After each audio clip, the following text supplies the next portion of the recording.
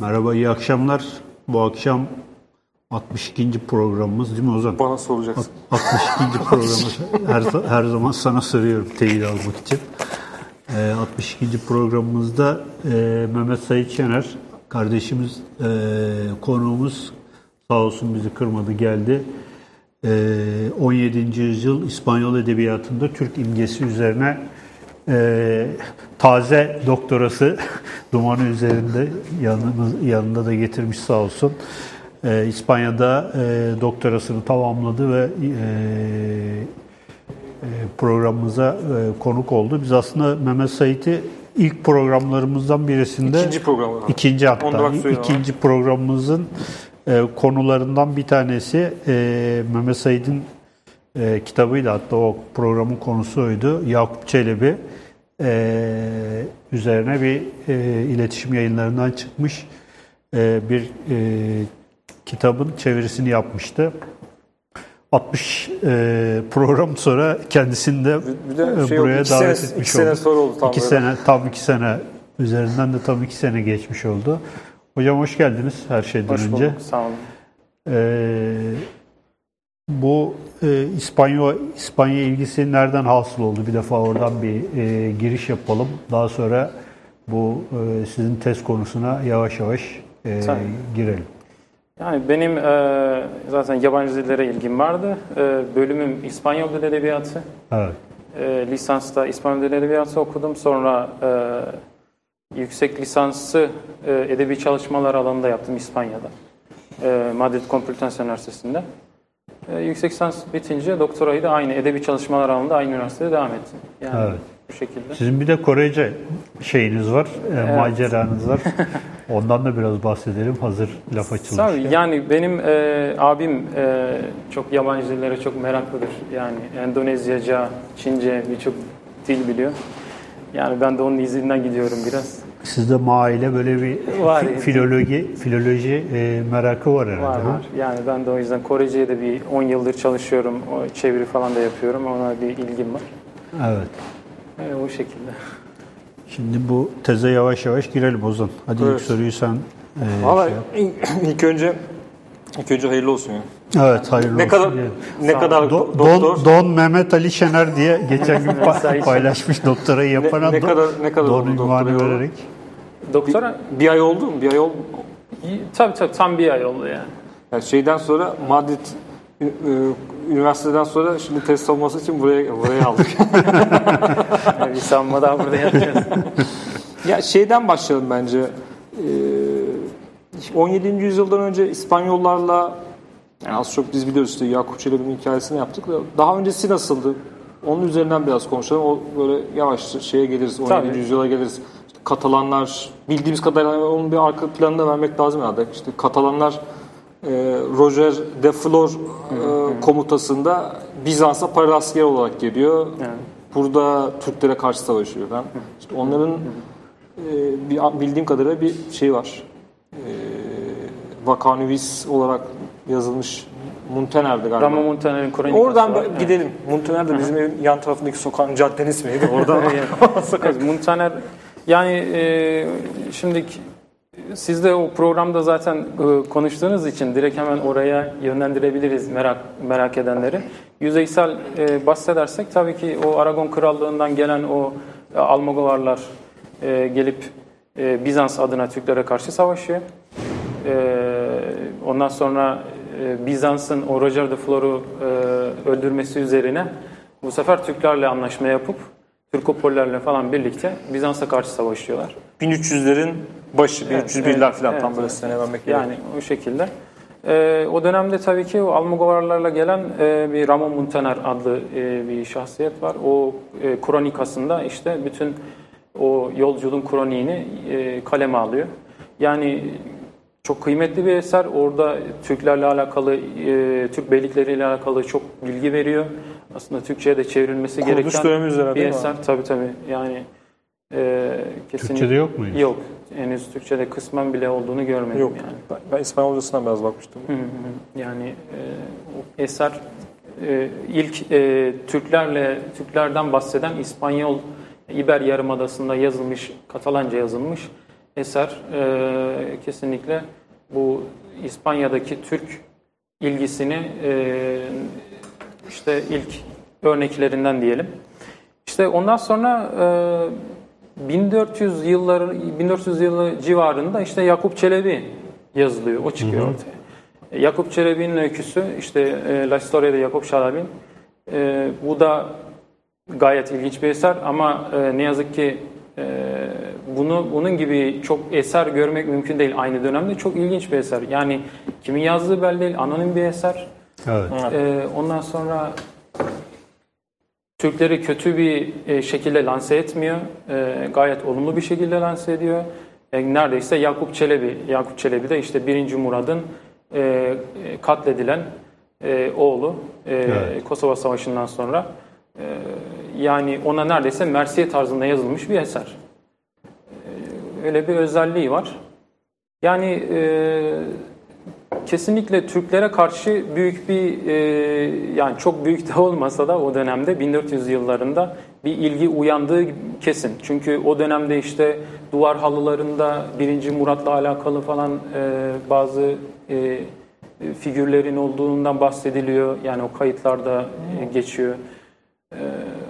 Bir ilgi, alaka kesinlikle var.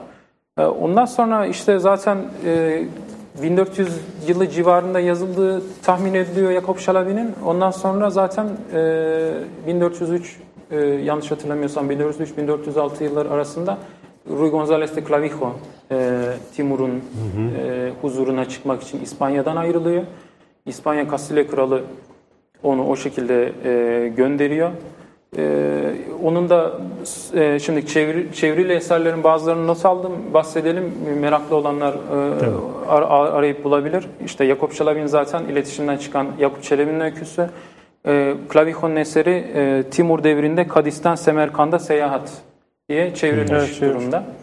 Hangi yayın evinden çıktı o? Onu tam hatırlamıyorum. Ses mi, böyle bir şey? Ben oradan okumuştum.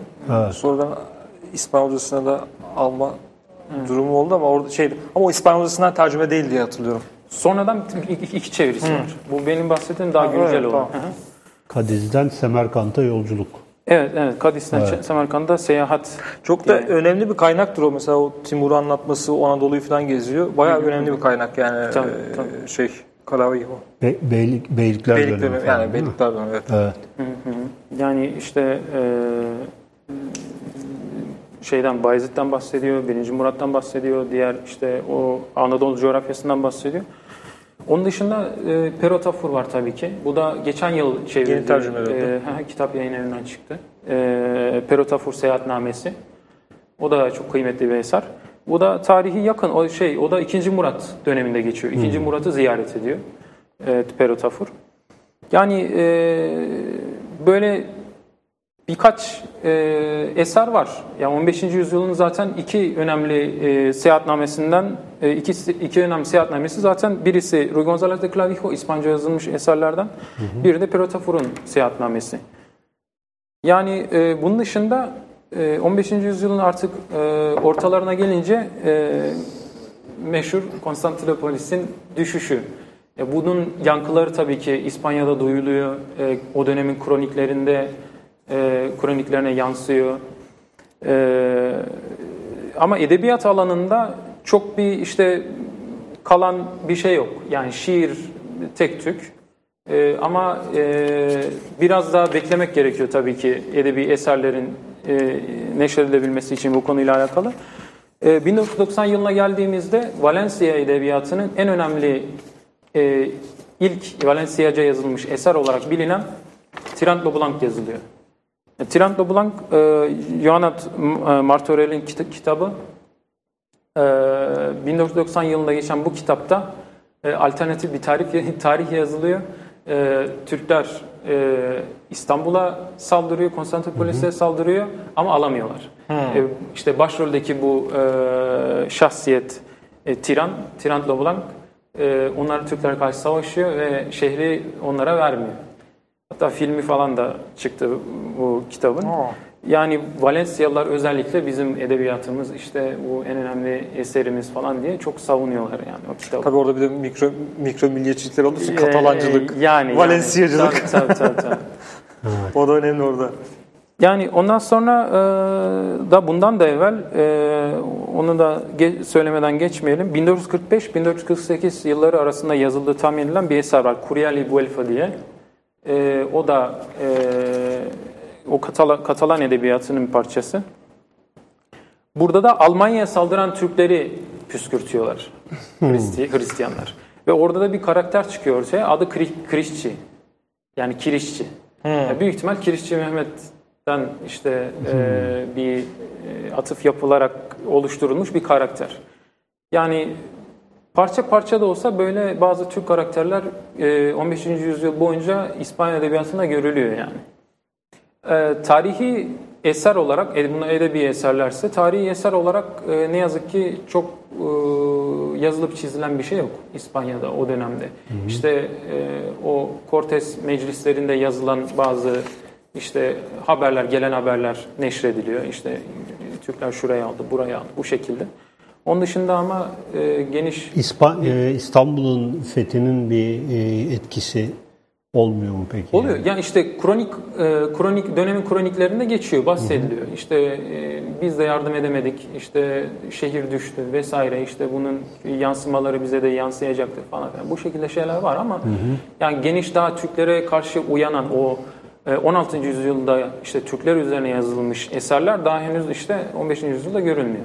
Evet. Bunun dışında 16. yüzyıla geçersek eğer 16. yüzyıl artık Türklerle alakalı Avrupa'da yazılan eserlerin doruğa ulaştığı yüzyıl. Evet. İşte tarihi kitaplardan bahsedersek genel olarak Avrupa'da yazılan işte eserler o Bartholomeus Georgiewicz'in yazdığı De Turcarum Moribus Epitome, bunun çevirisi var.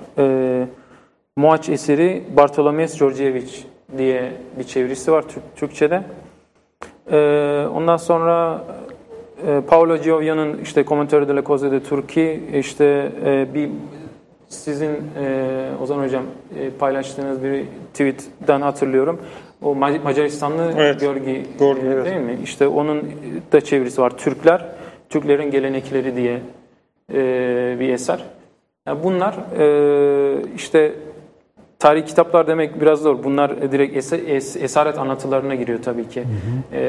Türklere esir düşmüş, sonradan memleketlerine dönünce kendi oradaki hayat hikayelerini yazdıkları eserler. Bunlara örnek olarak da İspanyollar arasında da var ama çok daha biraz daha geç dönemde. Mesela Diego Galán var, meşhur. İstanbul'a esir düşüyor. İstanbul'da büyük bir esaret hayatı yaşıyor. Ondan sonra döndükten sonra bu hayatını işte Cautiverio de Diego Galán diye bir kitap halinde yayınlıyor. Ondan sonra tarihi kitaplar olarak şöyle söyleyebiliriz. 16. yüzyılda İspanya'da yazılmış iki tane önemli eser var. Vasco Díaz Tanco diye bir yazarın yazdığı eser. Diğeri de Vicente Roca. İki tane yazarın iki tane ayrı eseri var. Evet. Bunlar daha çok İtalyan edebiyatında, çünkü İtalyan edebiyatı artık 16. yüzyılın daha başlarından beri 1520'lerden itibaren özellikle Türkler hakkında çok fazla eser çıkarmaya başlıyorlar. Venedik özellikle. Evet. Yani işte Osmanlı hanedanı nedir? Bunların kökenleri nedir? Vesaire, bu tip eserler. İspanyollar da bu eserleri aynen İspanyolcaya çeviriyor ama bazı değişiklikler yapıyorlar. Yani İtalyanlar çok da o Venedik'in Osmanlı ile anlaşmasından dolayı çok daha tarafsızlar. Bu tarafsızlık onları rahatsız ediyor, İspanyollar. O yüzden çok daha böyle Palonidia Nefanda Nación de los Turcos mesela kitabın bir tanesinin adı işte o habis halk olan Türkler üzerine kitap falan, yani böyle şeyler daha böyle aynı kitapları biraz daha modifiye ederek, değiştirerek saldırgan yani. Saldırganca kitaplar basıyor. Bunda şeyin mesela etkisi var mıdır hocam? Tabii bu mesela Viyana kuşatması, Habsburglar, İspanya'daki Habsburg iktidarı vesaire yani Tabii, sonuçta bu tabii. herhalde bununla da bir alakası olması Tabii, gerekiyor. tabii. Özellikle kanunu ile ilgili falan da bir takım böyle tiyatro oyunları falan filan yapıldığını yazmıştınız siz bir makalenizde. Evet, evet. Yani o tarz tabii ki illaki siyaset ama mesela Viyana'nın kuşatılması hani önemli bir olay. Ve işte Avusturya Macaristan aynı zamanda işte Habsburg aynı zamanda İspanya şeyi vesaire yani öyle bir bağlantı sebep de olabilir. Tabii. Sanıyorum, Yani şimdi tarihi eserler, tarihi kitaplar bir bunlar var bahsettiklerim. İtalyancadan çevrilenler. Ondan sonra birazcık üzerinde oynanıp basılanlar. Bunun dışında kronikler var. Mesela 5. Carlos Schalke'nin kronik yazarı. Onun yazdığı kitapta direkt kronikte zaten Osmanlı'yı anlatmak zorunda yani. Çünkü sürekli savaş halindeler. Evet. Orada Türkler geçiyor birçok yerde. İşte 1. Selim olsun, ondan sonra 2. Süleyman olsun, Kanuni Sultan Süleyman falan. Bunlar hep ufak ufak bilgileri alttan veriyorlar. Ama şeye kadar, Moaç'a kadar, hatta Moaç'tan sonra şeye kadar, Viyana kuşatmasına kadar çok böyle bir yani Türkler geliyor, saldırıyor, işte yavaş yavaş ilerliyorlar Balkanlarda diyor ama o kadar bir bilgi Uzak yok. Bir tehlike. Ayrıntılı bir bilgi yok ama Moaç'tan sonra, Viyana'dan sonra artık işte o kapıya dayanmaya başladıklarında Habsburg İmparatorluğu'nun kapısına dayanmaya başladığında Türkler artık bilgi ister istemez artıyor bilgiler. İşte özellikle 16. yüzyılın ikinci yarısından sonra bu eserler bayağı artıyor. Ben şuradan tezde kaydettiğim bazı kitaplar var. Onlardan bahsedeyim isterseniz. Bu arada tabii şeyi de unutmamak lazım. Sırf Viyana Kara Avrupa'sında değil, güneyde Akdeniz'de de çok büyük mücadele var. Yani o dönemde. Evet. O yüzden sırf karayı değil, şeyi de unutmamak lazım. Deniz hakimiyet kısmını unutmamak lazım. Bir de tabii şey de var. Buna da biraz bilmiyorum bahsetmek de gerekebilir herhalde. Yani İspanyol veyahut da İber halkları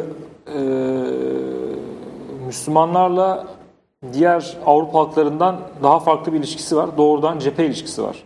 Yani işte 1492'de Granada düşüyor.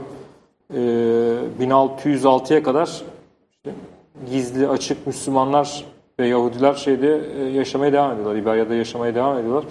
Ama mesela bir şeyler İngilizlerin yahut da bir Fransızların ilişkisi gibi değil şeylerin. İspanyolların ilişkisi. O yüzden hani onları farklı bir şeyde de değerlendirmek lazım aslında. Farklı bir çerçevede değerlendirmek lazım. Yani Reconquista'nın bir şeyi de var herhalde. Etkisi de vardır. Tabii. Yani. İşte o Morisco'ların İspanya'da bulunması daha sonraki dönemlerde biraz bunların üzerinden Türkleri yorumluyorlar. Yani tabii bir İtalyan Türkler üzerine yazıyorsa Türk karşı taraftaki düşman. Yani ona karşı savaşılıyor. Ama İspanyolların içinde zaten toplumun içinde Morisco'lar var. Evet. Araplar var. Yani işte Reconquista'dan sonra İspanya'da kalan Araplar hala kalıyor. Tabii 1600'lerde şey yapıyor. 1609'da falan kovuluyor yani İspanya'dan tamamıyla. Yani ayaklanma çıkarıyorlar 16. yüzyıl boyunca işte Alpujarras ayaklanması vesaire. Yani tabii ki kesinlikle farklı bir gözle bakıyorlar. Yani dediğim gibi mesela Paolo Giovia'nın eseri işte Comentario delle Cose de Turchi işte Türklerle alakalı Türklerin hayat tarzı gibi çevrilebilir. Bunun üzerine yazılmış bir kitap. En meşhur kitaplardan birisi Avrupa'da. O dönemde Türkler üzerine yazılmış. Çok tarafsız anlattığı şeyler. Bir İspanyol'un böyle bir şey yazması biraz daha zor. Yani yok değil. Mesela şu anda işte o çeviriyor olduğum kitap 16. yüzyılın sonlarına doğru yazılmış. İşte Crónica de los Turcos, Türklerin kroniği. İşte o kitapta Osmanlı tarihi üzerine yazılmış bir kitap. Osmanlı hanedanlığı kökenlerinden başlayarak devam ediyor. Kanuni Sultan Süleyman'a kadar işte anlatıyor bütün olayları ama gayet tarafsız. Ama çok bir yaygın bir şekilde okumuş bir kitap değil. Yani 6-7 tane el yazması halinde korunmuş bir kitap. Ama öyle diğer mesela Paulo Coelho'nun kitabı gibi böyle çok yaygın bir kitap değil yani. Evet. Şimdi o az önce aradığım kitaplardan işte yani 16. yüzyılda yazılmış kitaplar yok değil ama hep böyle karşılaştığım kitaplar el yazması olarak korunmuş. Çok bir popülaritesi olan, çok geniş kitlelere yayılmamış kitaplar. Yani işte Commentarios de Guerra de Túnez var mesela. İşte Tunus Savaşı ile alakalı aslen ama bunun içinde Osmanlı Hanedanı'nın kökenleriyle alakalı bir kısım daha var. Yani çok önemli bir kitap. İşte Relación de las costumbres de los turcos de su gobierno, religión, milicia y descripción de Constantinopla. İstanbul'u anlatıyor bu kitap. İşte Türklerin gelenekleri üzerine bir sürü şey aktarıyor, ediyor falan. Bu kitapta hiçbir edisyonu da yok. Yani hali hazırda kimse üzerine çalışmamış bir kitap mesela. Şey değil mi? Relaciones de los costumbres de los turcos. Tercüme ediyorsun değil mi? Yok bunu değil. Ondan sonraki Kronika Turkeska'yı tercüme ediyorum. Bu kitabı da işte Osmanlı üzerine çalışan o Emilio Sola hoca işte Archivo de la Frontera diye web sitesi var. Orada zaten bir sürü bu tip eserleri yayınlıyorlar, ediyorlar. Ona çıtlattım. O da işte birazcık bir kısmını şey yaptı. Osmanlı'nın yemek kültürü falan işte. Ben de Twitter'da birkaç paylaşım yapmıştım onunla alakalı. Çok ilginç bilgiler var içinde. Ama daha henüz bir edisyon oluşturulmuş değil yani. Yani işte İspanyol oryantalizminin bu Türk ayağının ne kadar az çalışıldığının göstergesi yani. İşte 2 tane eser var. Bunlar bestseller olmuş eserler aslında döneminde 16. yüzyılda. Evet. Bu 2 eser Monarchia Ecclesiastica ve Historia Pontificale Cattolica diye 2 tane eser. Bunlar sadece Türkler üzerine yazılmamış. Genel bir tarihi bir kronoloji. İşte kilisenin tarihini anlatıyor. Diğer taraftan işte Balkanlardaki savaşları anlatıyor. İspanyol tarihini anlatıyor vesaire. Bunun içinde Türklerle alakalı çok önemli bilgiler var. Yani bir bölüm mesela sadece işte 2. Mehmet'in Konstantinopolis'i alışıyla alakalı. Yani o yüzden bu 2 eser çok önem taşıyor ve de ben tezde de kurgu eserleri, tiyatro eserlerini araştırırken hep bu kaynaklara baktım ki çünkü tiyatro yazarları kaynak olarak bu 2 kitabı kullanıyor ekseriyetle. Yani tarih kitap olarak, tarihi olarak onlara sırtlarını dayıyorlar. O şekilde eserlerini yazıyorlar. Şimdi tarih kitaplardan bahsettik, esaret anlatılarından bahsettik. Savaşa teşvik yazıları var. İşte Sepulveda'nın yazdığı işte eserler, işte nasıl Avrupa'daki diğer işte Martin Luther'in yazdığı kitap, işte gibi bir sürü böyle eserler var. Mesela Schalke'ni işte Türklere karşı kışkırtmak için, ona savaşa teşvik etmek için yazdığı kitaplar vesaire. Bunlar da direkt Türkler üzerine, işte Türklerin neden kötü bir ırk, neden kötü olduklarını anlatan işte kitaplar vesaire. Bunlar da ayrı bir kitap. Ondan sonra 16. yüzyılda ne yazık ki İspanyolların 15. yüzyıldaki gibi seyahat nameleri pek yok. Öyle bir eksiklik var. Ama onun dışında şövalye öyküleri var mesela. Şövalye öykülerinde işte sonradan Cervantes'i onca etkileyecek olan şövalye öykülerinde Türkler bir düşünüldüğünden ben de kendim okumadan önce o kadar olduğunu bilmiyordum. Çok fazla Türk karakter var. Yani tabii şövalye öykülerindeki karakterler daha çok böyle karton tarzında yani 2 boyutlu. Çok ayrıntılı olmayan, biraz Araplara benzeyen, biraz Berberilere benzeyen, kuskus yiyen falan böyle tipler. Ama gene bir Türkiye denen bir coğrafyada yaşayan, bir kralları olan, işte kendi kulları olan, savaşan tipler yani. De Hristiyan şövalyeler hep bu Türklere karşı sürekli savaşıyor. Yani böyle bir dal daha var ve de şiir alanında da artık Türkler 16. yüzyılda sürekli boy gösteriyorlar. Yani çok şiir var Türkler üzerine. Ama en fazla görüldükleri alan tabii ki tiyatro. Evet. Ve de benim tezimde çalıştığım alan da zaten 16-17. yüzyıl İspanyol tiyatrosunda Türk teması. Tiyatro alanında ben 41 tane eser analiz ettim. 16. yüzyılda sadece. 16-17. yüzyılda. Pardon, 16-17. Ben 41 eser analiz ettim ama bundan daha fazlası var. Yani daha fazla eser var. Ben birazcık şimdi kategorize ederken işte daha spesifik şeyler seçtim. Mesela illa repertuarda işte oyuncu listesinde oynayanlar, karakterler çoğunluğu Türk olacak mesela. Ondan sonra Türkiye'de geçmese de kesinlikle bir Türk epizodu olması gerekiyor vesaire. Bu tip şeyler seçerek, kriterler seçerek 41 tane eser seçtim ama bu konu üzerine en fazla çalışmış kişi Albert Mas diye bir Fransız. Onun eseri var. Le Turc dans le littérature espagnole du siècle d'or diye. İspanyol edebiyatı, Altın Çağ edebiyatında Türkler diye bir eseri var. 2 cilt bir tez yazmış. Sadece bu konu üzerine ta işte kökenlerinden başlayarak 16. ve 17. yüzyılda Türkler üzerine böyle bir kitap yazmış. O daha fazla eser alıyor. Yani bu Ne kadar mesela orada kaç eser var? Hatırlıyor musun? yani sayı olarak tek tek saymadım ama yani çünkü farklı bölümlerde farklı eserler geçiyor ama en azından benimkinin 2 katı falandır yani. O bayağı çok o zaman yani biz Ben mesela en bildiğim Cervantes'in yazdığı Beyazıt. Yani o biliniyor Beyazıt sadece. mıydı? Yüce Sultan var. Yüce Sultan var. Evet. Şey filan neydi? Argel Los Paños de Argel var. o orada şeyler geçiyor. Cezayir'de geçiyor. Orada Türkler var galiba. Var tabii. Cezayir zindanları var. Evet. Öyle bir eseri var. Diğeri de Yüce Sultan. El Trato de Argel. Evet. Yani Cezayir muamelesi.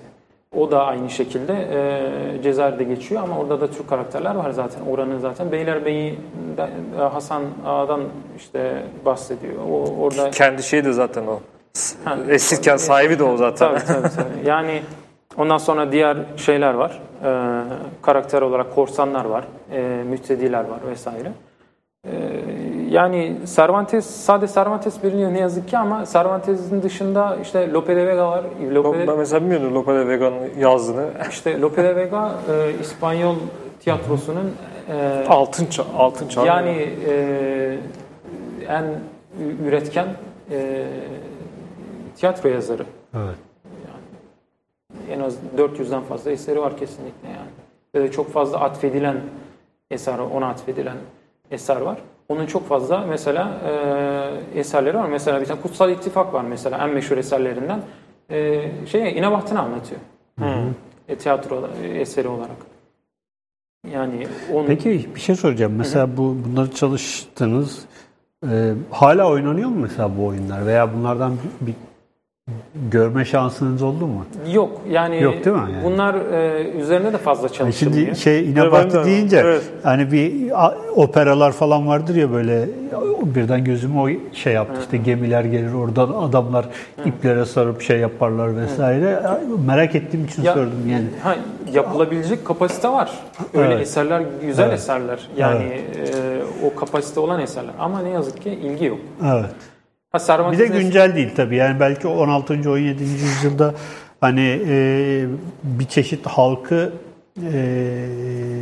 şekillendirme aracı olarak belki kullanılan şeyler bunlar ve halk da işte doğuda bilinmedik bir egzotik ülke var. Ondan sonra orada da bir takım böyle de var adamlar var. Ara gelip bizim kıyıları da yağmalıyorlar, esir ediyorlar vesaire. Hem karşılıklı bir ilişki de var aslında. Yani bir yandan İnsanları oraya yöneltme, bir yandan da insanların ilgisi olduğu için o şekilde eser yazma. Evet. Yani o çok böyle hani ne var? Gündemle Osmanlılarla İnebahtı Savaşı. Evet. Hani eser yani onunla ilgili bir şey yazıyor adamda, eser yazıyor. Çünkü oradan o güncel oradan böyle para kazanıyor. Bir de tabii hep biz şey diye düşünüyoruz da bu işleri popüler sanat içindir diye düşünüyoruz hani klasik olarak ama öyle değil. Yani orada o işin para kısmı yani para kazanıyor onlar. Yani şey de öyle işte burada Shakespeare'de konuştuk. Evet. Shakespeare de öyle, Vega da öyle. Bunlar bu işten para kazanıyorlar. Güncel konuları işlemeleri gerekiyor yani. O yüzden ben mesela şeyi öğrenmek istiyorum. Mesela bu 800 yıl boyunca bir orada Müslümanların bir yerleşme durumu var ve çok uzun bir süre o topraklarda yaşamışlar. Mesela Türklerle Müslümanları ayıran bir şeyle mi yaklaşıyorlar yoksa hepsi bunların aynıdır gibi bir yaklaşım mı var? Veya bu yazardan yazara değişiyor mu yani? Zaten o dönemde Türk demek Müslüman demek yani. Evet. Direkt o Avrupa'daki genel yargı. İspanya'da bu devam ediyor. Türk deyince zaten Türk olmak, işte Hacerse Turco, Volverse Turco yani evet. Türk olmak deyince Müslüman olmak manasına geliyor yani direkt. Evet. Ya, o çok bir ayrım yapmıyorlar. Yani Türk deyince zaten veya işte Müslüman yerine zaten Türk kelimesini kullanıyor. Türk deyince de zaten büyük Türk'ün kulları evet. Nerede olursa bir takım olsun. Sarıklı adamlar yani. Yani biraz biz Ozan'la Barcelona'ya gitmiştik. Orada İnebahtı'nın gemisini yapmışlar işte Barcelona tersanesinde birebir aynısını. Çörten gibi bir şeyler yapmışlar. O başka bir gemiden şey diyorsun değil mi? Böyle yukarıda bir sarıklı bir heykel ama yani öyle bir ifade var ki yani alttan geçerken korkuyorsun yani ne bu falan filan diye. Hani gerçekten yani böyle mesela Barigotik'te bazı binaların çörtenlerinde böyle bir takım canavarlar ve bir takım sarıklı tipler var. Yani işte o korku ve dehşet unsuru olarak falan da kullanılıyor. Evet. Tabii propaganda amacı olarak. Yani orada bir simgeleştirme durumu var yani bir anlamda. Tabii. Şimdi bu şeye geçmek istiyorum ben. Yani bu İspanyol oryantalizmi dedik yani. Bu mesela çok bakir bir alan veya çok ilgi gören bir alan değil gibi duruyor. Ne diyorsunuz bu konuyla ilgili? Evet, kesinlikle. Yani çalışılan bir konu değil. Neden çalışılmıyor yani? Neden çalışılmıyor? Neden görülmek istemiyor? Yani İspanyol oryantalizmi İspanya'da ve Avrupa'da gayet çalışılan bir alan ama ne yazık ki Türk kısmı çalışılmıyor. Yani Arap kısmı, Endülüs kısmı gayet çalışılan bir alan. Evet. İşte Arabista denilen işte Arap nüfuzunu çalışan çok kişi var. Ama Türk kısmına çok bir ilgi yok. Zaten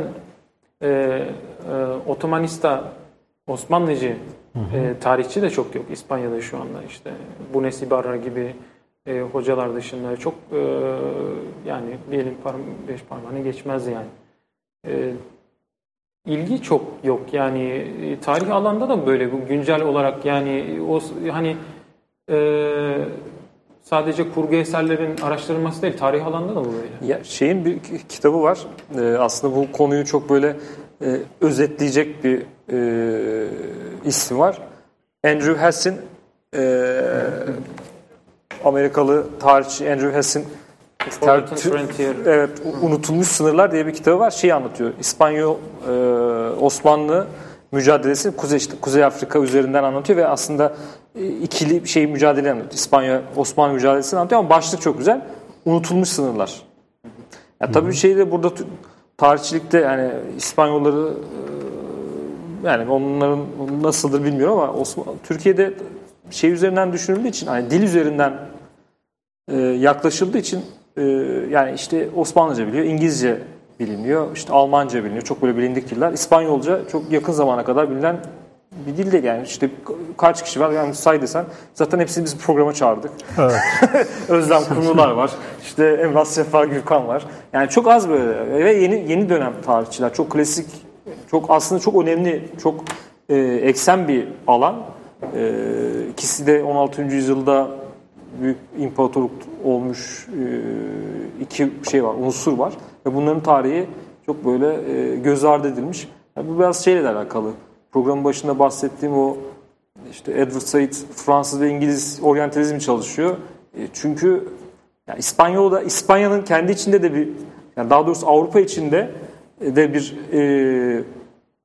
işte self oryantalizm var. Mesela İspanyolları işte Avrupalı görmüyor.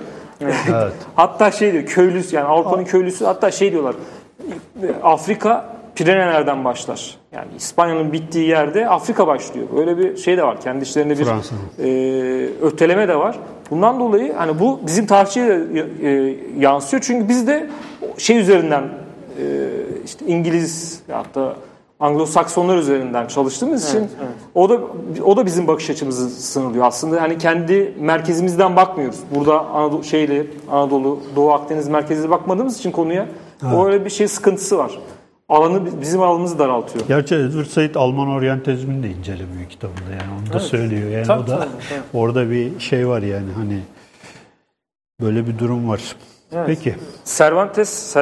Evet, Cervantes üzerine biraz daha Cervantes üzerine konuşalım hocam. Tabii. Yani şimdi şunu söylemek istiyorum ama yani ben bu kadar 41 tane eser analiz ettim. Bunlardaki işte Türk imgesini çalıştım vesaire, ama şunu da unutmamak gerek. Yani sadece düşman olarak görmemişler bizi. Yani buna indirgememek lazım. Nasıl görmüşlerdi? Bizi işte zaten düşmanımızdır. Bütün karakterler o zaman kötü vasıflı düşman karakterlerdir. Bu böyle değil. Çok ilginç eserler var. Şöyle ben kısa bir sonuçlar kısmında yapmıştım, yazmıştım. Mesela Cervantes'in eserlerinden birinde işte Los Baños de Argel, Cezayir zindanlarında Hasan Paşa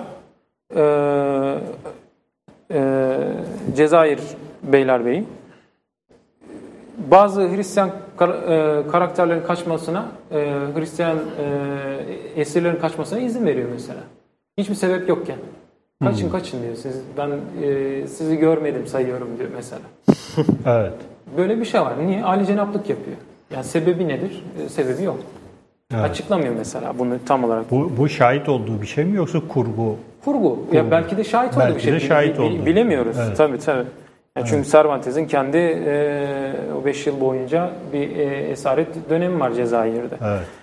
Onun dışında Tragedia della Destruzione di Konstantinopolis'in yıkılışının trajedisi. Bunda 2. Mehmet'i anlatıyor bu eserde. Yani onun nasıl İstanbul'u aldığını anlatıyor. Orada gayet öyle yiğit bir monark, yiğit bir kral. Kendi ordusunun başına geçiyor. Diğer taraftan Bizans'ın başındaki imparator çok daha böyle kendini zevk-i sefaya vermiş bir karakter. Ama 2. Mehmet öyle değil kesinlikle. Böyle bir karakter var. Bunu bizimkiler yazmış gibi duruyor. Yani çok ilginç. Yani bir Türk yazmış gibi. yani neler var. Mesela La Perdida de Honrosa. Yani bu eserde mesela bu da Lope de Vega'nın olduğu düşünülen bir eser. Kanuni Sultan Süleyman bütün Hristiyanları şaşırtıyor âli-cenaplığıyla. Yani bu Rodos kuşatmasıyla alakalı bir eser. Orada Rodos nasıl denir? Şövalyeler. Yok. Rodos'un başındaki kral. azam. Üstad-ı Azam. Üstad-ı Azam, evet. Vezir-i Azam geliyor aklıma. Yani Üstad-ı Azam'la çok güzel bir anlaşması var diyor. Sen diyor Yüce Üstad-ı Azam, seni görmek için geldim ben aslında buraya diyor. İşte ben başka bir şey için gelmedim. Senin o yüceliğini görmeye geldim vesaire. Böyle şeyler yapıyor. Ondan sonra en sonunda da Rodos'u aldıktan sonra Hristiyanları gemilere bindirip gönderiyor. Yani izin veriyor onlara geçmesine izin veriyor vesaire. Bu tip bir sürü eser var. Yani Türklerin hiç de öyle olumsuz olmadığı, işte gene Kanuni Sultan Süleyman'ı öyle gösterilen eser var. Bayezid aynı şekilde 1. Bayezid, Yıldırım Bayezid'i öyle anlatan eserler var. Böyle bir sürü eser var yani. Bunlar tamamen yani tek taraflı düşünmemek lazım. Düşman işte diğer ötekini anlatan eserler değil hepsi yani. İşte irtida eden karakterler var mesela mürtetler arasından çok böyle garip karakterler çıkıyor. Onları adam olumlu bir şekilde anlatmış çünkü bir Hristiyanlığa bağı var. Hristiyan olarak doğmuş, vaftiz edilmiş. O yüzden onu olumlu olarak anlatıyor ister istemez. Evet. Ya da sonradan Hristiyan olanları tabii. Evet. Yani zaten şöyle bir de olay var bu tiyatro eserlerinde çoğunlukla. Bir karakter, Türk karakter olumlu vasıflar taşıyorsa bu karakter eserin sonuna doğru büyük ihtimal Hristiyan olacaktır. Yani. Veya farkında değildir. İşte farkında değildir. Din değiştirir. Kesinlikle. Aileden sonra farkına varır vesaire. Aynen. Sahneye silah çıkarsa patlar. Malkoçoğlu filmleri gibi. öyle yani. Bizde de vardır ya öyle hani iki kardeş birisi. Yani o şey diyebilir miyiz? Tabii ben tezi biraz da okudum. Tezden de kopya çekerek İngiltere'deki Türk Plays gibi bir obraz turkeska. Evet, obraz turkeskas var mı? Yani böyle bir janr oluşmuş mu İspanya'da? Tabii. Yani ben yani tezde böyle bir janranın benim yani böyle bir janra zaten var. Yani o belli. Çünkü o kadar eser var. Böyle bir Avrupa'da var zaten. Türkiye'li denilen bu oluşum, bu hareket Avrupa'da var. Fransa'da var, İtalya'da var, İngiltere'de var ve İspanya'da da var. Ama ben Uras Turkeskas janrayı adını vermemin sebebi birazcık daha güncel olarak araştırırken kişilerin derli toplu olarak çalışmasına teşvik etmek için araştırmacıların. Çünkü çoğunlukla bu eserleri obras moriscas yani Morisco veya Arap eserleri olarak adlandırıyorlar. Yani böyle olunca da Türklerle Arapları ayırt etmiyorlar. Halbuki o dönemdeki çoğu kişi, tiyatro yazarları falan özellikle Cervantes Türkleri ayırt etmiş diğer karakterlerden. Yani diğer Araplardan, Berberilerden falan hepsini ayırt ediyor. Bazı özellikleri var yani. Çünkü 5 sene kalmış da aynı zamanda. Tabii onları tanımış, etmiş yani. Evet. İstanbul esareti yok tabii. İstanbul yazdım en son. Onu da unutmadan ben bahsetmek istiyorum. Bu konu üzerine makale yazan İstanbul esareti dönemi yaşamış mı yaşamamış mı? Daha geçen gün buluştuk. Hector diye bir arkadaş var, İspanyol arkadaş. Evet. İstanbul Üniversitesi'nde İspanyol edebiyatında Türkler konusuna aynı benimkine benzer bir konuda Türkçe tez yazan bir arkadaş var. İdris Bostan'ın danışmanlığında. Evet. O arkadaşın tezini de inşallah bitirince bir dahaki yılda okumasını herkesin tavsiye ediyorum yani çünkü benim eser İspanyolca ama onun eseri direkt Türkçe yazılacak tezi. Evet. O da bu konu üzerine çalışıyor. Onunla da konuştuk işte geldi mi gelmedi mi işte ben eleştirdim. Ne diyor? Gelmedi diyor tabii. Yani ucunu açık bırakıyor. Birisi geldi o isimle kesinlikle. Miguel Cervantes diye.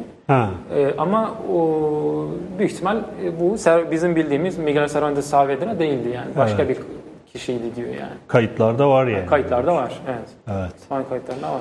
Ben şeyde yazdım. Eleştirel kültürde yazdım. Tabii. Çünkü bayağı bir kayıt var. Yani geçen sene işte 400. ölüm yıl dönümüyle alakalı bayağı bir İspanya'da bayağı bir şeyler oldu. Nedir? Etkinlikler falan vardı. Orada arşiv kayıtlarını falan da çıkartmışlar. Orada ben de birkaç arşiv kaydını baktım. Biraz da işte karıştırdım ettim. Yani İspanya'ya Cezayir'den hiç çıkmıyor. Ve oradaki kayıtlar da onu gösteriyor. Hiç şeye gelmemiş. İstanbul'a gelmemiş. Sen de tabii yine senin de ufak bir hikayen var. Benimki uydurma abi. Yok olsun. Ben nasıl olsa ya senin de mesela edebiyat yapıyorum. Yani seni de değerlendirebilirler. Türk edebiyatında İspanyollar diye. Benimki kurgu edebiyat. Yok işte o yüzden diyorum. Evet. Yavaş yavaş toparlayalım istiyorsan. Var mı soracağım başka bir şey? Vallahi aslında yani genel olarak konuştuk. Evet.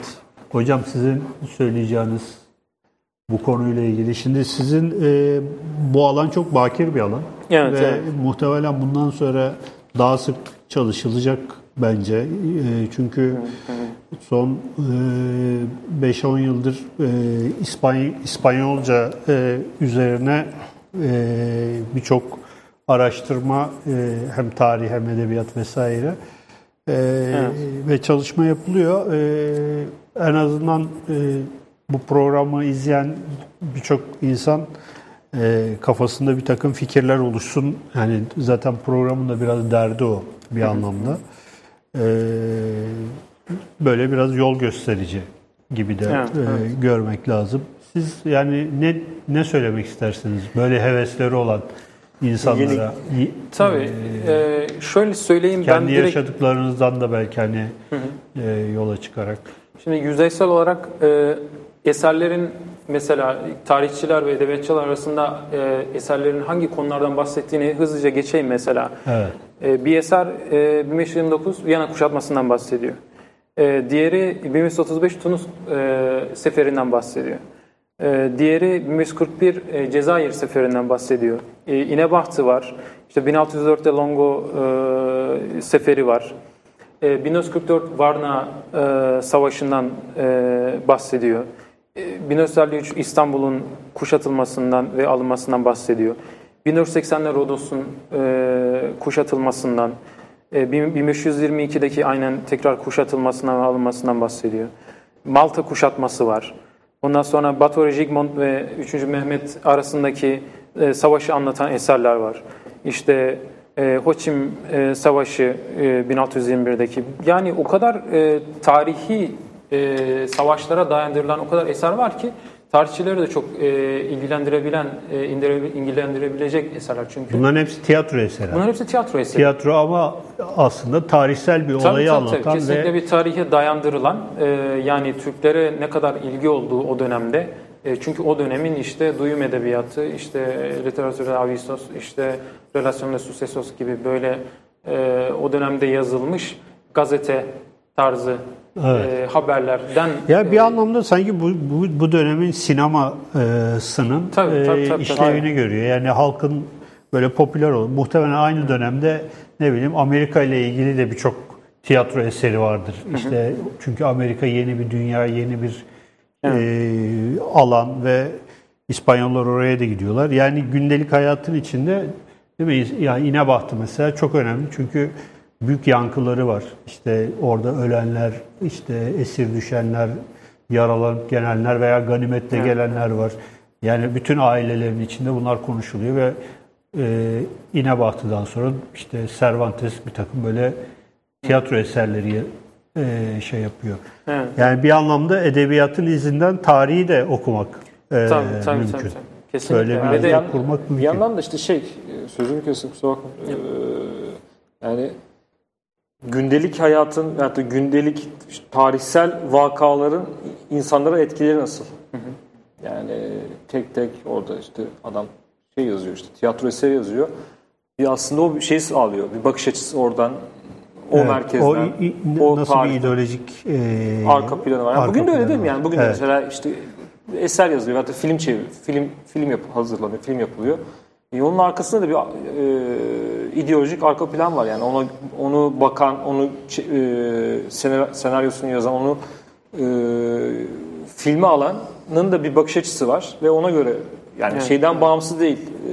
Nesnel bir yapısı yok. İşte roman da öyle.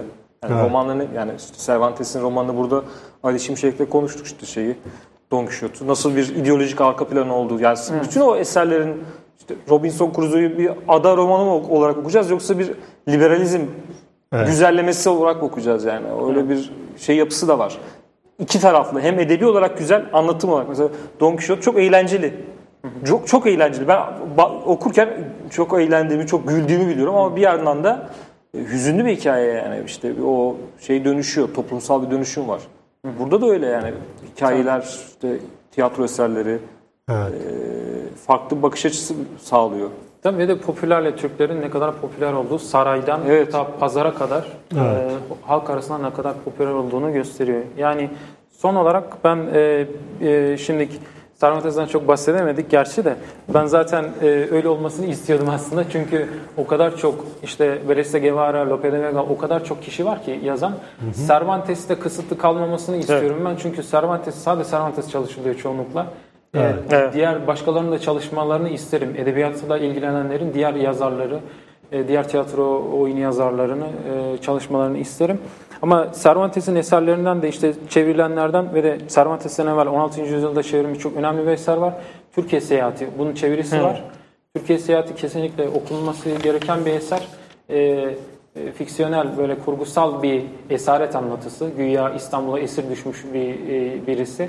Ondan sonra dönüşte neler yaşadığını İstanbul'da anlatıyor. Çok fazla, çok detaylı bir eser. Onun dışında işte Cervantes'in eserlerinden zaten Don Quixote'da geçen